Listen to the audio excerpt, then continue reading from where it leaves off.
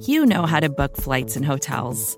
All you're missing is a tool to help you plan that unbelievable travel experience. That's why you need Viator. Book guided tours, excursions, and more in one place. There are over 300,000 travel experiences to choose from, so you can find something for everyone. And Viator offers free cancellation and 24/7 customer support for worry-free travel. Download the Viator app now and use code Viator10 for 10% off your first booking in the app. Find travel experiences for you. Do more with Viator. Noelle King, remind me what we did on Today Explained this week. This week, it's Friday. Certainly Monday? Elon Musk. Monday was machine guns. We started the week by saying America has all of these machine guns on its hands. Great now. show. And then Tuesday was about another thing in news. Roe v. Wade. It was the thing. Roe v. Yes. Oh, my God. The biggest story in a generation. We had to throw out all our plans to talk about the leak. The leak, which then you did again on Wednesday. Yes. And then Thursday. Kids, little kids. Always remember the little kids. Little kids and who their still vaccines. don't have vaccines. That's right. Mm-hmm. It's a lot of grim news. It's a lot of grim news, dude. What do you say we end the week with a positive jam? Oh, my God. Can we please? We have one, Noelle. What is it? We got a possible cure for sickle cell disease. No kidding. Coming up on Today Explained.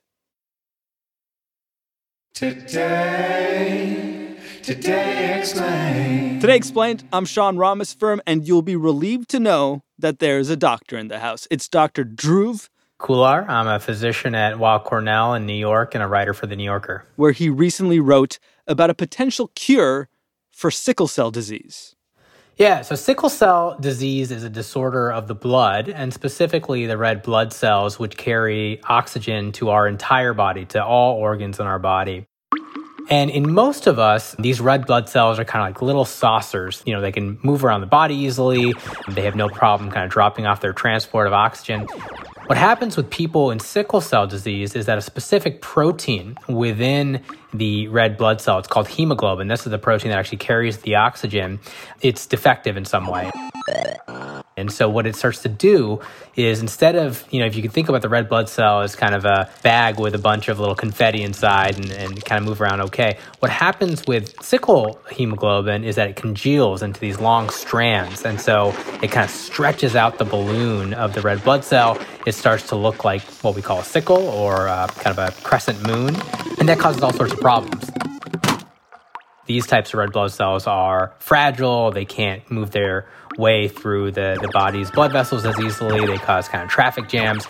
And the end result is that oxygen doesn't get to where it needs to be. And so as you can imagine, that can cause all sorts of problems, strokes and joint damage and abdominal pain and bone pain. And the basic idea is that you're not getting enough oxygen to your different organs of your body.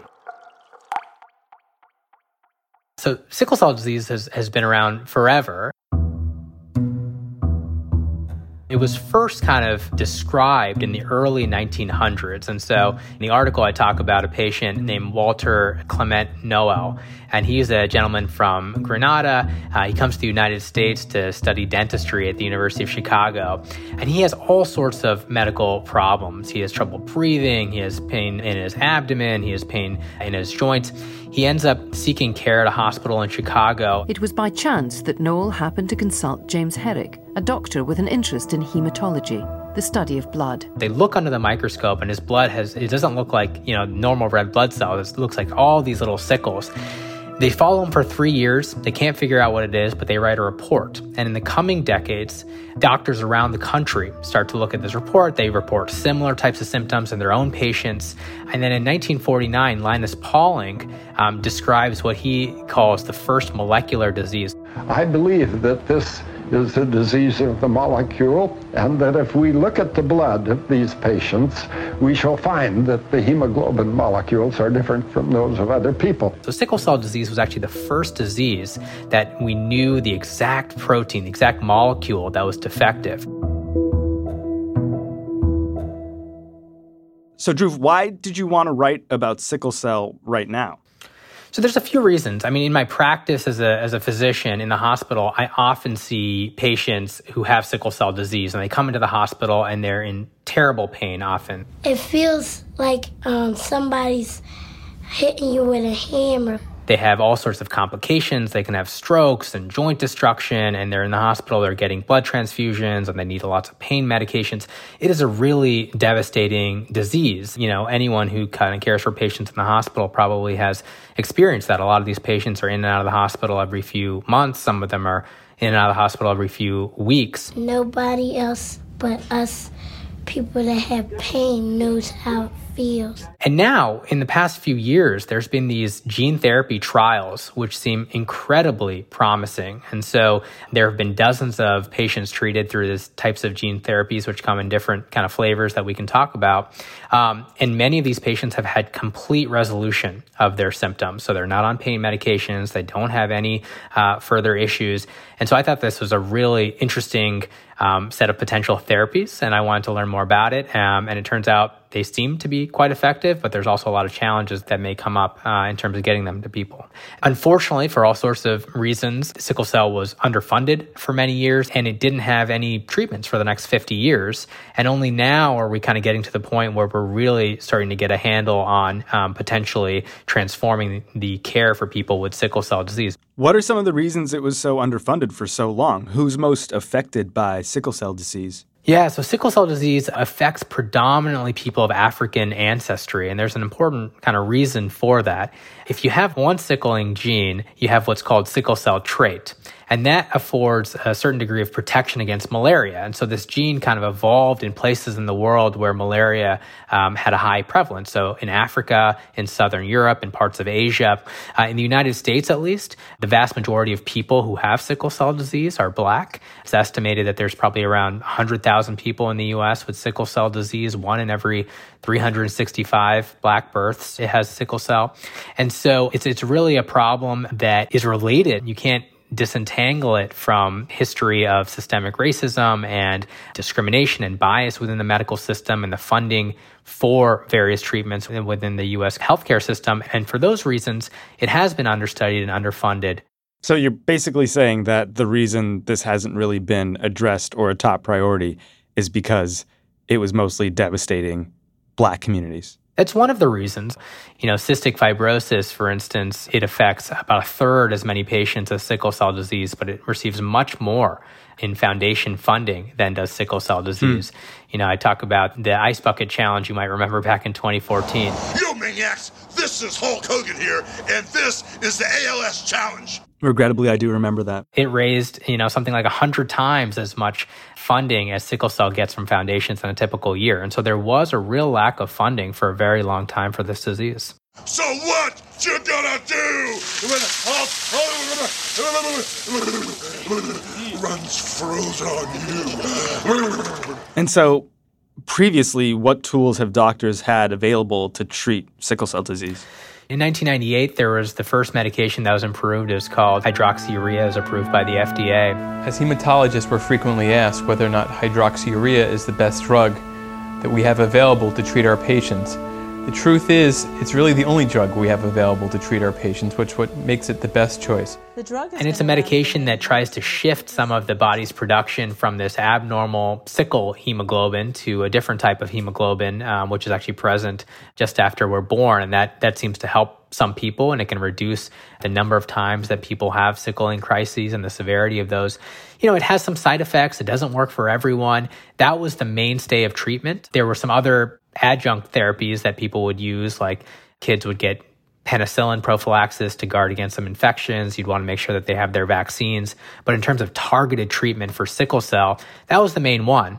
And then a lot of patients, unfortunately, have to be on, chronic pain medications, opioids often, to control kind of the severe pain that they have. And so those were kind of a set of therapies that doctors have been using and continue to use to care for patients with sickle cell. And now there's a game-changing treatment. There may be a game-changing treatment. We're on kind of the precipice, potentially, if these gene therapies, are as effective as we think they are, of transforming care for patients with sickle cell disease. And there are a number of companies that are in clinical trials with gene therapies. And those trials seem to be going quite well. Two of the companies that I've spoken with expect to submit their data for FDA approval at the end of this year or early next year. So it's possible that a year from now, we'll have several gene therapies for sickle cell disease on the market. And for people who don't know how gene therapies work, how do they work? It's hard to talk about them in general because for different diseases, there's different techniques. But for sickle cell disease, I can tell you how it works. So for sickle cell disease, you can think of it almost like a stem cell transplant that you might have heard about for cancers or for other diseases.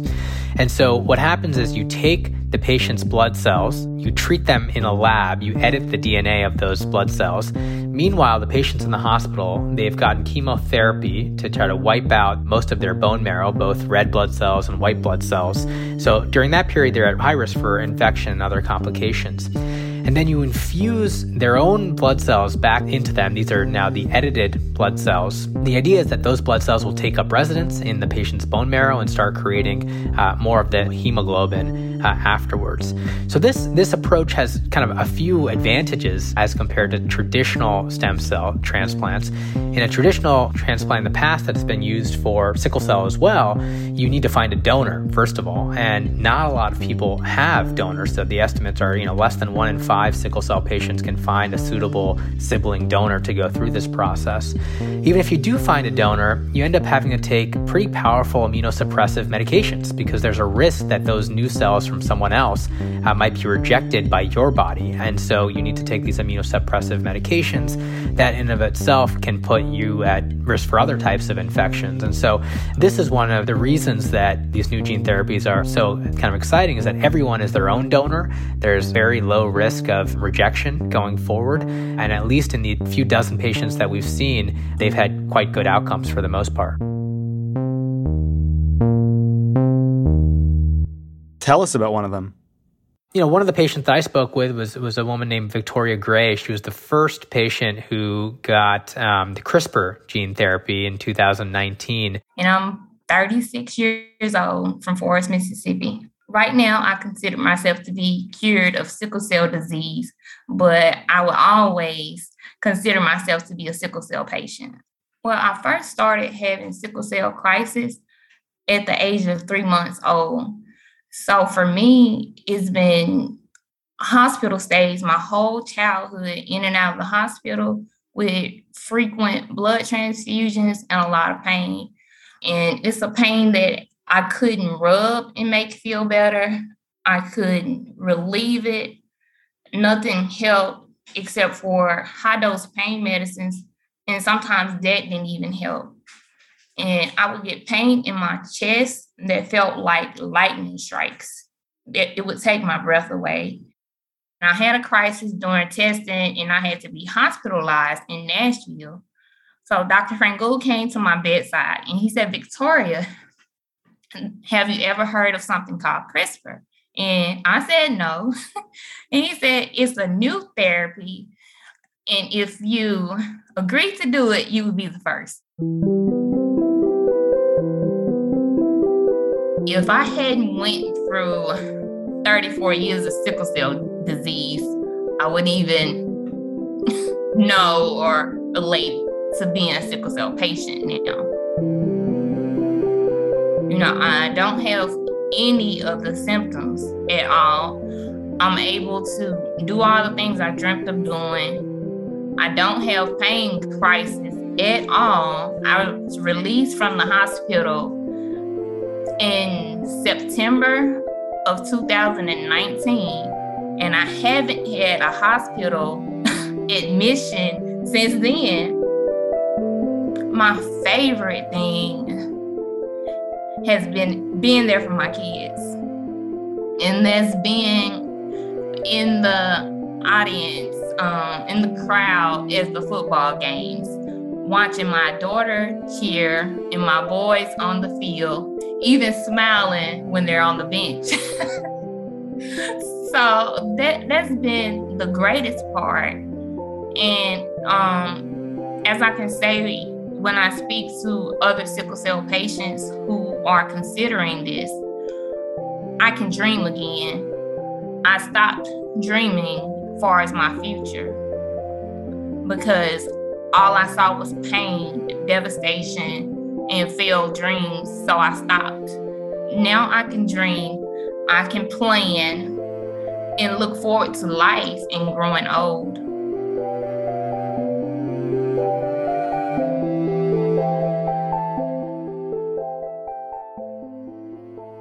So what you gonna do when Hulk